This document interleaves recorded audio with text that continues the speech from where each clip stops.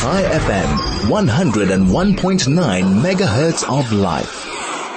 Joining us on the line now is Rabbi Eliezer Simcha Weiss, the member of the Chief Rabbinate Council of Israel. Rabbi, good afternoon to you, and once again, thank you for joining us.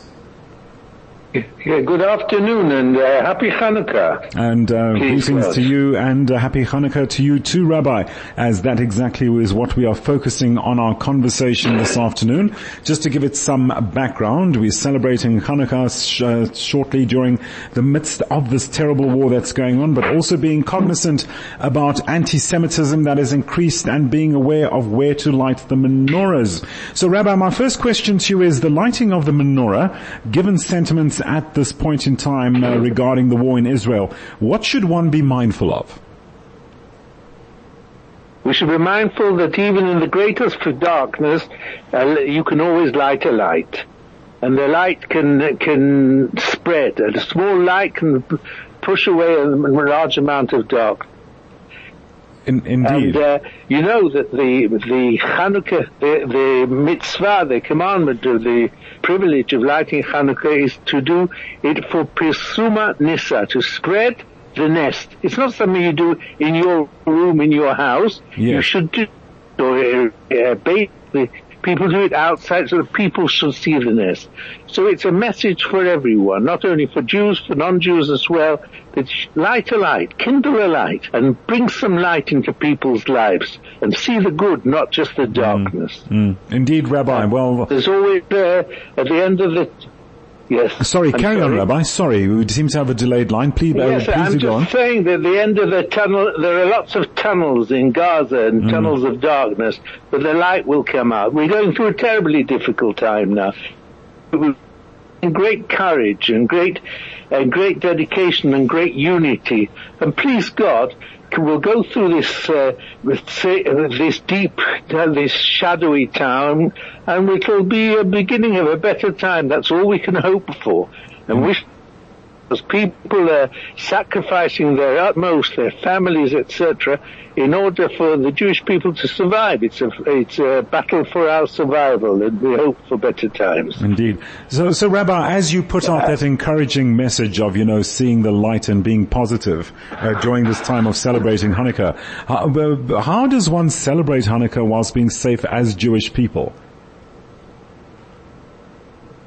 How? I didn't understand the question. Please repeat it. Sorry, how do we celebrate Hanukkah whilst being safe as a Jewish people? What should we be mindful of?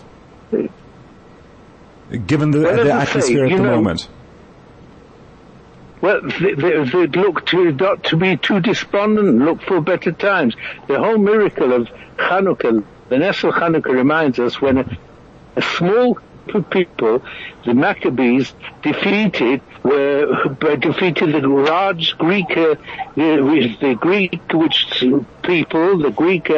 wished to destroy them physically or spiritually, and because of their insistence, dedication, Jews survived, and they will survive, and they have survived. And we have to realize also that Chanukkah reminds us of the Ness and the miracle of Chanukkah, that the little vial of oil that they found in the temple lit for many days. And we can't plan everything. A Jew believes that there's God in the world and there's things we don't understand. Yeah. But basically, we shouldn't think that everything can be controlled by ourselves. If we have belief and have dedication and wish to do the right thing, then we'll have help, please God, from on high. Indeed. In the darkest of times, even in the camps in Europe, people did their utmost to gather a little bit of nodule that was left, a little bit of oil to kindle lights. Indeed. And it's very symbolic, and it'll give strength to people. I was asked today to contact the chief, the Ramatkal, the head of the army department, so that we should get permission for the soldiers who are fighting that they have permission to use the oil, to use a little bit of oil from the tanks, etc., to kindle Hanukkah light. Okay. Because everybody wants to kindle. And we have to realize also the Chanuka is, reminds us of the Ness and the miracle of Hanukkah, that the little vial of oil that they found in the temple lit for many days. And we can't plan everything. A Jew believes that there's God in the world and there's things we don't understand. But basically, we shouldn't think that everything can be controlled by ourselves. If we have belief and we have belief, then we'll have help, please God, from on high. Okay. Indeed. And we were told it's not necessary. I was told it's not necessary. There's plenty of supply of Chanuka candles for everyone. So I believe that what we'll see tomorrow evening, that all over, or wherever is this fighting, there'll be these little lights, and these little lights will go will open the hearts of people, and will give everybody encouragement. Indeed. Rabbi, just to elaborate on what you've said, if one is hiding one's identity as being a Jew, does this not give the perpetrators more power and give them a sense that they are superior? Yeah. What are you asking me? I'm sorry. Oh, sorry. I mean, I didn't really. Yeah, right. So going forward, what would you motivate for Jewish people, for the Jewish people about their perpetrators, which gives them more power and gives them a sense that they are more superior? How would you motivate the Jewish people, given the war that's happening at the moment? How would I encourage? Well, yes, encourage their identity and their pride and where they stand in the greater scheme of things.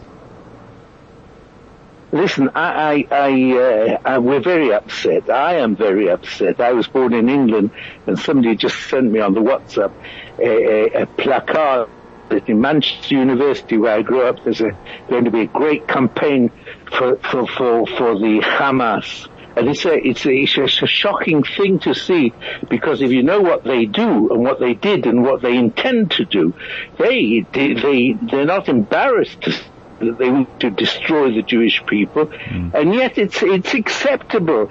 There's some sort of pervasion, growth of antisemitism.